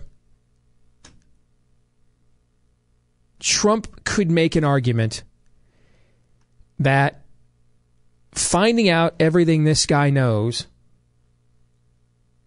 is worth this. But in my view, given the devolution that's happened with Snowden, where a lot of his narrative, and you can just see it in the way our show responds to him. I mean, at first, I was very thankful. Listen, I'm still thankful he blew the whistle on the NSA. Because if what they were doing was not illegal, there would have been no reason for Congress to rush to action with reforms in the wake of Snowden's revelations. But the narrative, this flowery narrative of this liberal or libertarian, or civil libertarian, we'll use that language, of the civil libertarian martyr, whistleblower that has been fashioned for him, and some of it he's tried to fashion for himself, has really devolved over the last couple of years. His supporters would make the case that's because of the situation he's in with the United States. He's had to cut deals for his own safety and his own freedom. Okay, to some extent. But I wonder what would happen if Trump called his bluff and said, listen, Obama's gone. We'll bring you home. Look at, I've got friendly relations with Russia. We'll give you a fair trial to represent and to make your case and to put it on him. And how would Snowden react? For example, Assange has said all along that if Bradley Manning was commuted or pardoned, then he would come to the United States and face trial. He would give himself extradition in the United States. Has he followed through with that so far? It's been a week. No. Now, the other danger for Trump, though, is this becomes your Bo Bergdahl. And it's nothing but a loss leader, and it just takes away from you. So I guess this is a long-winded way, Todd, of saying not unless at some point Trump decides it becomes politically beneficial for him to do so. And I truly can't imagine a scenario when that happens. I mean, men like Trump and Putin use people like Snowden. And if Snowden tries to turn on them with information, Trump is beyond shame. So I don't really know what he's going to worry about short of state secrets, and I don't think we are at that point yet. So I really cannot imagine a scenario where this is in any way to Trump's advantage. Yeah, It is interesting that both Snowden and Trump have something in common in that it seems like they're pretty good friends with Russia and have taken advantage, or at least have opened their arms towards Russian advances, if you will. But there's no way I can think about this that would just make any sense for pardoning Snowden. Or giving him some sort of way to come back for a trial without it being politically inexpedient for Donald Trump and Vladimir Putin, for that matter. Question 2, if you could go back and witness any Old Testament event or story in person, which would you choose and why? That's a really good question. I'll just go with what's the first thing that popped into my head, even though I might, if you gave me more time, come up with a better one. But I'm going to go with Elijah at Mount Carmel. I'm going to go with Elijah at Mount Carmel, just dropping bombs. Just rolls in, I came to drop bombs. I mean, he just drops bombs. The way he mocks them. He mimics them. The snark, right? And then like the ultimate prophetic mic drop, okay? So I'm going to go with that. I'm going to go with Elijah's beatdown of the pagan prophets of the demon Baal at Mount Carmel. I would go to the place that I would need to see with my own eyes to fully embrace the power of it. For example, as a younger man, much harder for me to imagine God commanding his people to go in and wipe out the people of Canaan, the Holy Land that he would claim for them. I can get that now. You compare those people to ISIS and what God said about them. You understand how a people needed to be wiped out. Otherwise, they would be wiped out in return. But the story that I cannot wrap my brain around and make it fully tangible is Abraham sacrificing his own son, Isaac. To see it, to see the raw power, to see how the man dealt with it, to see the look on his face, I would want to be there. I would say one of the first things that popped into my head was when the Israelites fought against the Amorites. I think and the sun stood still. That would be just a weird thing to witness. It seems like just being, seeing the sun just stand still and time just stand still and all this fighting happening around you. That's always piqued my interest in the past. But what must it have been like to see the very first raindrops? I mean, because my understanding is that prior to the flood, there was no rain, because we can get off into the weeds here. But to see the first raindrops for the flood, that would have been something to behold. Question 3, what's the grossest thing you've ever seen not involving politics or politicians? The grossest thing I've ever seen. In real life? In real life. In real life. Again, I'll go with the first thing that popped in my head, because that's the most visceral reaction. 12 years old, watching Monday Night Football. The Giants are playing the Redskins. Oh, it's that one. Lawrence Taylor comes off the edge and blows up Joe Theismann, who's really Joe Theismann, but he changed his name to Theismann, the pronunciation, while at Notre Dame, because he wanted to win the Heisman Trophy. Thought the rhyming would help him win some votes. It's a true story. His name was really Joe Theismann. That's amazing. And he changed his name in the middle of his career at Notre Dame. He changed it to Joe Theismann to rhyme with Heisman. Okay? And Lawrence Taylor comes off the edge, blows him up. And you see his leg move in a way a human leg should not move. And I remember watching that, and you knew something was wrong, that he was seriously hurt. But when Lawrence Taylor, the guy who delivers the blow, turns to the Redskins bench and begins feverishly motioning for the doctors and the trainers to get out there, that's what just makes your heart sink.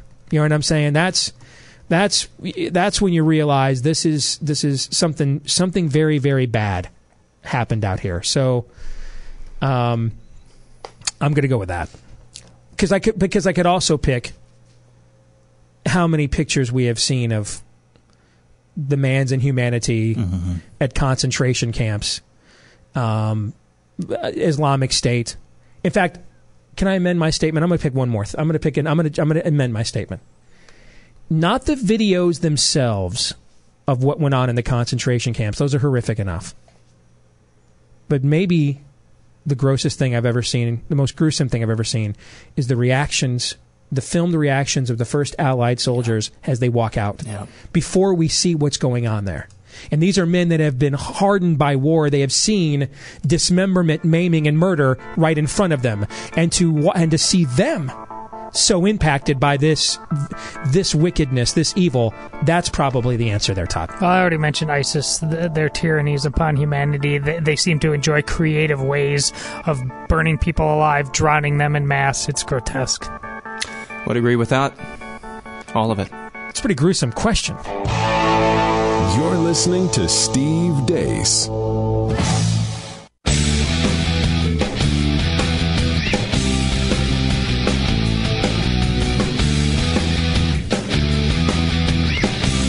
We're not concerned about what you think, but why you think it. Steve Deace. Now for something completely different. We need to have a talk about an excursus on natural theology. I prefer metaphysics to theology. See, there's no guilt in baseball. What in the wide, wide world of sports is going on here? Can we talk about something else? Certain aspects of his culture may seem absurd, perhaps even offensive. Will you cut the culture crap and get to the hotel? We gotta get some buzz going. And this is the Nightly Buzz, where we go back, take a look at some of the stuff that happened throughout the course of the day. They're not even in the course of a 3-hour show. We have time to get to everything. So these are those headlines, other headlines, trending on social media at your water cooler at work, as told to us by our producer, Aaron, and then we will have, in response, the hot takes. Thank you, Steve. In a Fox News poll conducted January 15th through the 18th, everyone for themselves beat out "We're all in this together" by a 60 to 34% margin. What is the context of that of the polling question? I mean, what how did they present this option to the people they polled? Can you tell us? Yeah, well, the question was presented: which of the following comes closer to your view of the mood of the country today? We're all in this together, or it's everyone for themselves. And those were the two options. So it's pretty well right on the face. I mean, this is just a typical opinion survey that Fox News does, but it's what you hear is what you get there. The thing is, with a question like this, Todd, your worldview dictates how you take these things, right? I mean, if I'm a progressive, we're all in this together means something different than it does to somebody with a different worldview. If I'm a Christian, every man for himself means something different to you than it would to somebody who's not, right? You could take every man for himself to be, ultimately, we are accountable for our own actions. Ultimately, we are each made individually in the image of God. And on your day of judgment, no one stands up to give an account for your life other than you. You see what I'm saying? But another worldview could look at it to mean that denotes some form of not self-accountability or responsibility, but selfishness, self-centeredness. I got to go for mine. Snoop Dogg once prophesied, because you're going to go for yours, right? It depends on. So I think we can't take these statements in a vacuum without knowing the worldview of the wielder of the answer. Could also mean that it could also just be this simple. People tried that whole hope and change thing, and they view that we're all in this together as the Obama thing. And they said, screw that. This guy wants to give me my job back. This Trump guy does. So now it's every man for himself. It could just mean that too. I think they interpret. What's the exact wording of the first choice, Aaron? The exact wording is "we're all in this together," and then the second choice is "it's everyone for themselves." Everyone for themselves. I think a lot of people probably interpret that as us versus them.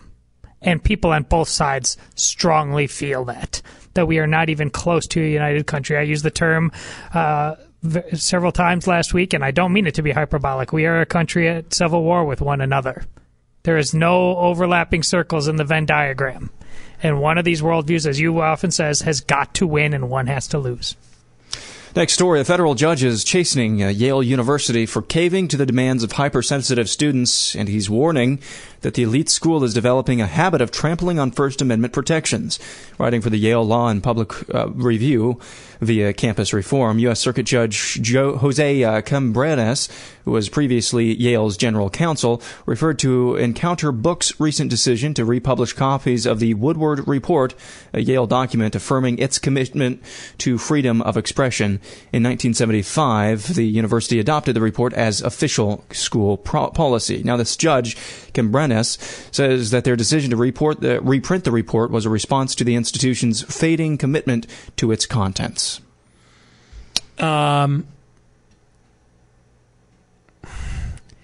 It's funny when you see Animal Farm come to life. So in the 60s, on these campuses like at Yale, it was 4 legs good, 2 legs bad. Power to the people. Down with the man. But then, once the pigs get a hold of the farmer's house for themselves, it becomes 4 legs good, 2 legs even better.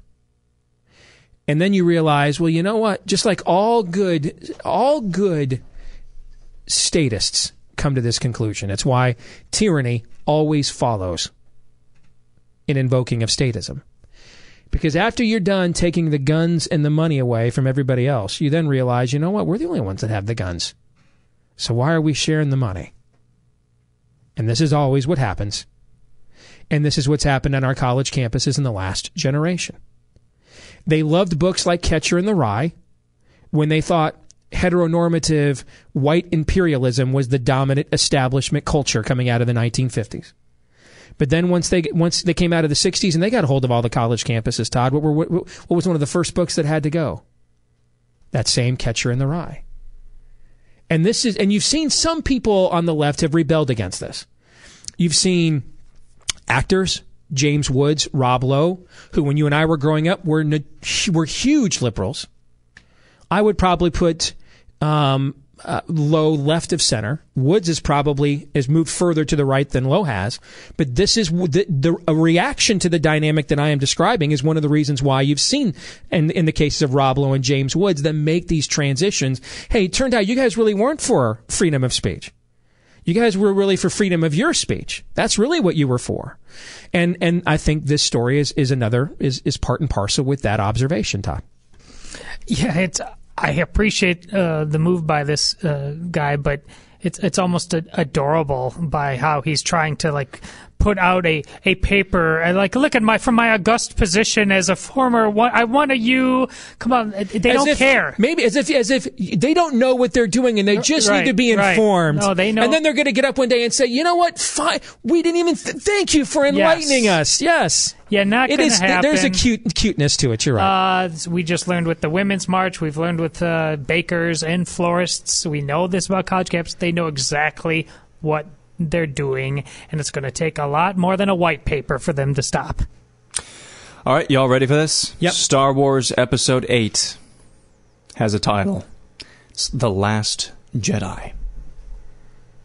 Talk to me. Now, is that referring to Luke?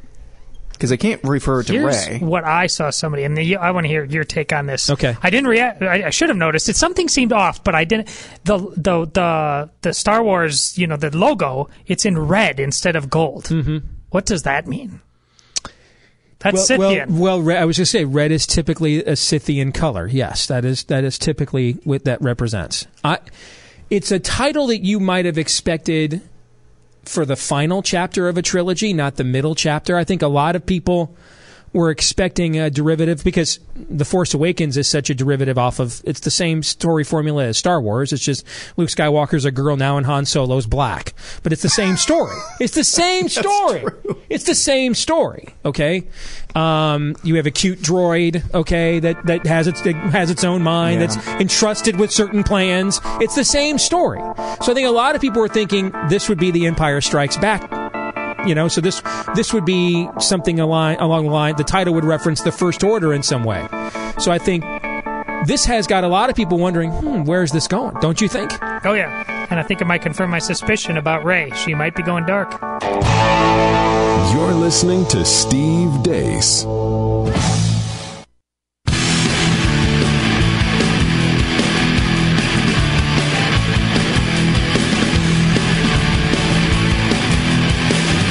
We're not saying that God is on our side. We're just trying to get on his. This is Steve Deace. So what is the real news? What is the fake news in the hubbub, the hysteria involving Trump, Russia, NATO, the Crimea? Alexander Vershbow is with us. He is the former U.S. ambassador to both NATO and Russia, and he joins us now here on the Steve Deace Show, powered by Conservative Review on the Salem Radio Network. Thank you for joining us tonight, Alexander. How are you? I'm very well. How are you? I'm doing very well. So this is obviously an area that you've got some experience and some expertise in. Let me just start with a general question. On a scale of 1 to 10, with 1 being completely overblown, hyperbolic, minimal, 10 being we're at DEFCON 1. What is your view of just how serious we are about denigrating, diminishing our relationship with NATO in a Trump presidency? Well, that one's a tough one to answer because the signals continue to be mixed. And we heard in the inauguration speech a very nice phrase about reinforcing existing alliances. And the president has said he considers NATO very important, but he also says it's obsolete, which I don't think is true. So allies are still scratching their heads, trying to figure out where does the administration want to go. NATO has its problems. Allies could spend more on defense, and I think they're beginning to do that. But it's been a very valuable asset for the United States. It helps us solve problems by having a bunch of allies who share our values, share our interests, ready to even fight and give up their lives for U.S. policies. So hopefully we can improve NATO rather than cast it aside. Well, that leads to my follow-up question. Is NATO irrelevant? Make the case, because one of the things, and this is something, an area where I have some strong disagreement with Trump, but one of the things I'm concerned about is when Trump says things like NATO is irrelevant. One, he doesn't define why he thinks that, but when I hear people say, well, that's not true, they act as if, well, he just can't say that, rather than making the case of why that's an incorrect assessment. So, Alexander, can you make the case that NATO is not irrelevant? Yeah. No, I think it's extremely relevant, maybe more relevant today than it was even 3 or 4 years ago, because it was invented, remember, of course, to defend and deter aggression from the Soviet Union. And after the end of the Cold War 25 years ago, that mission faded into the background. But NATO remained valuable in other ways. It helped put out the fires in the former Yugoslavia. After 9/11, allies actually agreed to go and fight terrorists with NATO and with the U.S. in Afghanistan. We have a whole series of political programs in NATO that people don't know much about, in which we're actually helping train militaries in countries from Eastern Europe to the Middle East so that they can fight their own battles. And it kind of can certainly save us the huge cost of having to intervene over and over again. The president has said, if he's been clear at all, it's about NATO not doing enough against terrorism. But what we've been doing in Afghanistan for more than a decade is very much fighting the Taliban and fighting to prevent al-Qaeda from coming back. And some of the programs that we're building with Middle Eastern partners also helps fight terrorism. Allies are flying planes with us in Syria, bombing ISIL in Raqqa and other places. So I think you got to look at what NATO is doing without diminishing the challenges that NATO has in doing even better. Allies are a little stingy with the resources, and President Trump hopefully will help straighten them out on that. If you look at the big picture, and you look at some of the nationalism that emerged in this campaign, and I don't mean that in terms of the Pepe the Frog trolling and things of that nature. Many of us had never heard of this before except on social media during the campaign. But I mean serious concerns about the spread of globalism. And when someone if someone has adopted nationalism as the antithesis to globalism, could they look at an organization like NATO, which has a country heavily influenced by Islam like Turkey in it, and say, well, you look at some of the unrest that's going on there. You look at the rise of radical Islam, and then you look at Russia and the Crimea. Is this really about we're going to die to protect Turkey? We're going to die to protect Ukraine. And you can see why you might support a Brexit in order to destabilize the European Union. And then you might look at NATO as a relic of an era of global positioning gone by. I'm playing devil's advocate here with you, Alexander Vershbow, former NATO ambassador and U.S. ambassador to Russia, and I want to get your reaction to that when we come back.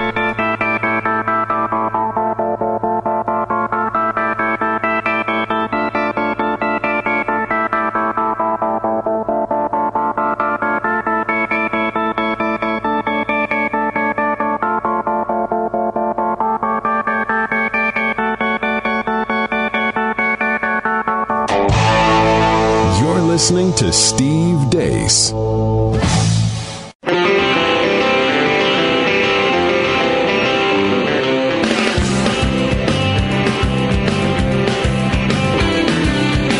This is the show your atheist college professor warned you about.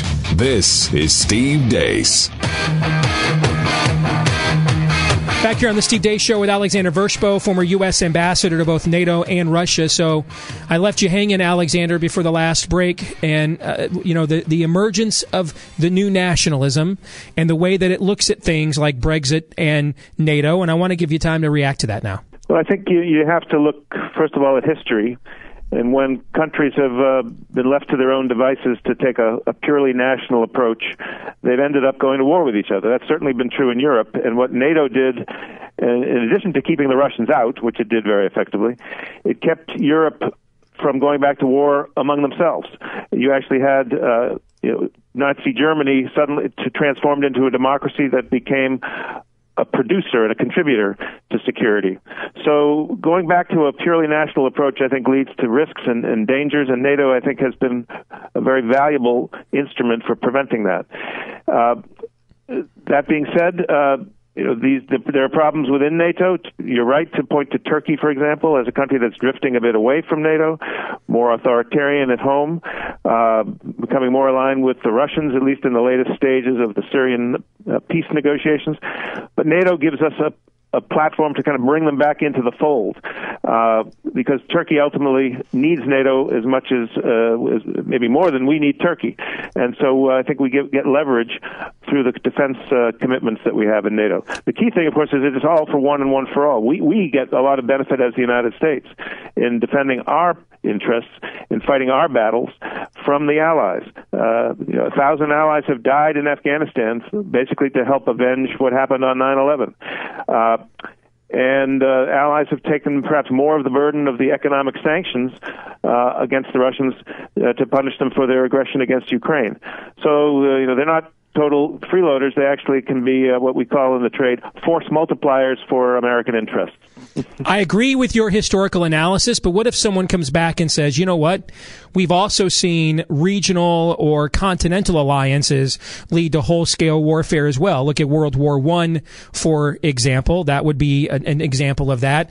And we're not living in an era where we are facing a unified front of opposition from another nation state like the Soviet Union, but a more amorphous enemy that is driven by an aberrant view of religion that is able to manifest itself in San Bernardino, California, or outside a nightclub in Miami, Florida, without massive armament buildups and border skirmishes and incursions. It's just a new world now. How would you respond to that? Yeah. Well, I agree with you, and I know the president has put a lot of stress on fighting radical Islamic terrorism, and he's absolutely right to do that. But I think fighting them, working with our allies, is ultimately going to be more successful than going it alone. I mean, the allies have more of a Muslim populations in their own country that are getting, at least some of them getting radicalized. They live closer to these areas of open conflict in North Africa and the Middle East.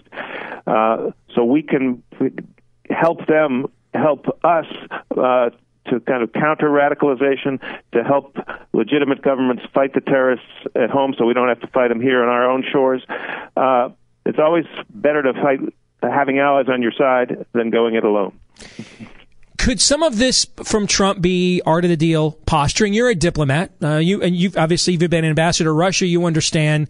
I'm not necessarily drawing a moral equivalency between Trump and Putin, obviously, but there's some crossover reasons there why Trump has some fanboy crushes on Putin. So is some of this realpolitik art of the deal? For example, the story earlier today that Erdogan in Turkey has launched an incursion of 5,000 troops of his people into Syria as a sort of quote-unquote police action. Could some of this be an attempt to rearrange the chessboard of NATO, where the prominence is, concern about nations like Turkey either trying to diminish their role within NATO or remove them out altogether? I mean, I'm asking, how much of this do you think is a negotiation tactic from Trump? Mm-hmm. Well, it's hard to know.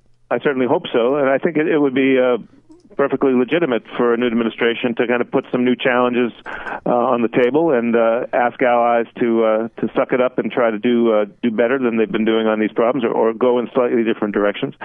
I think NATO allies could spend more on defense. Only a handful meet the 2% of GDP goal. NATO could be doing a lot more than it's doing in helping the countries in North Africa and the Middle East to fight the terrorists at home so we don't have to fight them over here. And the same with Russia. He clearly wants to engage the Russians early, and there's nothing wrong with that.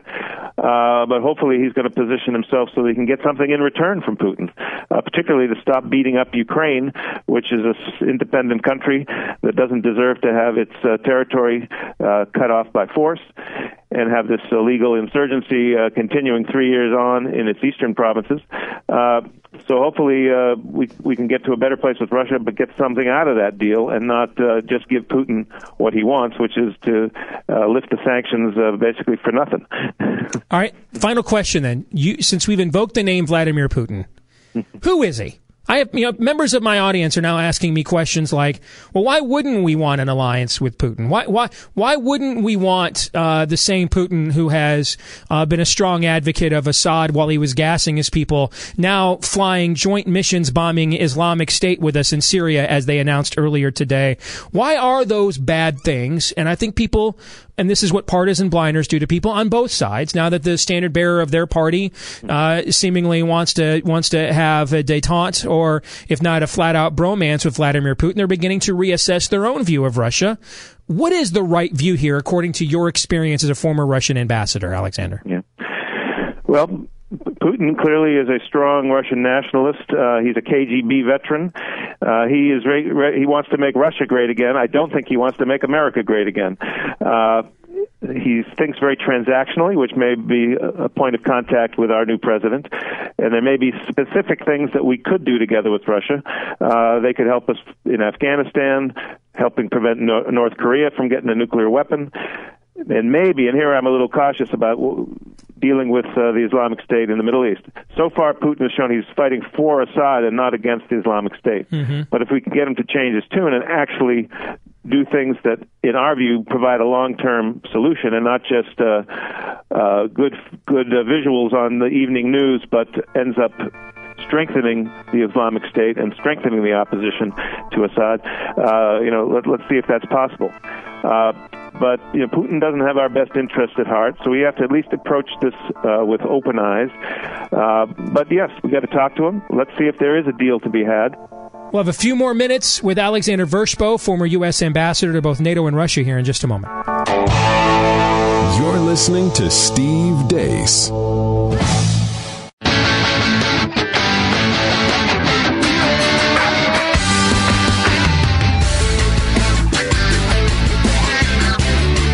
Hunting rhinos into extinction.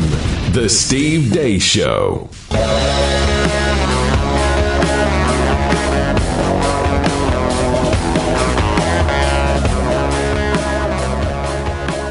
Wrapping it up with Alexander Vershbow. He is the former U.S. ambassador to both Russia and NATO here on the Steve Deace Show. Does Putin really want a deal, or is this an attempt to destabilize the West in order to reassert Russian prominence? Well, I think the second option is definitely the case, but it doesn't mean he's not against the deal. But let's remember that in the last 3 or 4 years since he came back to being the president, he's basically risen to a much stronger power position by making the U.S. his number one enemy, by making NATO his number two enemy. And this is a tool of keeping people under control at home. To suddenly flip and say America's our friend, I think, is not necessarily something Putin is eager to do. But if he can get some specific gains, including the sanctions getting taken off for very little in return, he'll try to do it. But the bottom line is we have some very serious differences with Russia. We need to work those through carefully, through dialogue, but also through strength. Part of that strength is a strong NATO as a foundation, so when we go and engage Putin and try to make a deal, we have all of our allies standing beside us, pushing in the same direction. I think we'll get a much better deal working with allies and looking out for small countries that have been the victims of aggression than by unilaterally charting our own course. Alexander Vershbow, former U.S. ambassador to both NATO and Russia. Alexander, a wealth of information. Thank you for joining us tonight. We appreciate it. You're very welcome. All right, we do have a few seconds here to find out what we learned. Gentlemen, I do want to know what you learned from this conversation we just had with Alexander Vershbow. Aaron, I'll start with you. Yeah, the one thing that stood out to me the most is when Alexander said that Putin, and let's reset this here, Alexander knows what he's talking about. Okay, he's a diplomat to both Russia and NATO. Putin is a transactional type of guy. Putin is a guy that wants to make Russia great again. There are so many undertones and overtones here, if you will, of similarities between Donald Trump or what we think we know of Donald Trump and what experts say about Vladimir Putin. That might be a good thing if we deal from a position of power. I'm going to say right now, that's not going to be a good thing if we come at this from a position of weakness. You cannot be weak with somebody who views all relationships as a transaction. You must come at them from a position of power. I hope our administration understands that. Which is why you look at the way, and Trump is transactional, recognizes what Aaron's talking about, Todd, and you see how he deals with everybody else from this position of strength, but there is this one notable exception, and that's the way that he deals with Russia, with kid gloves.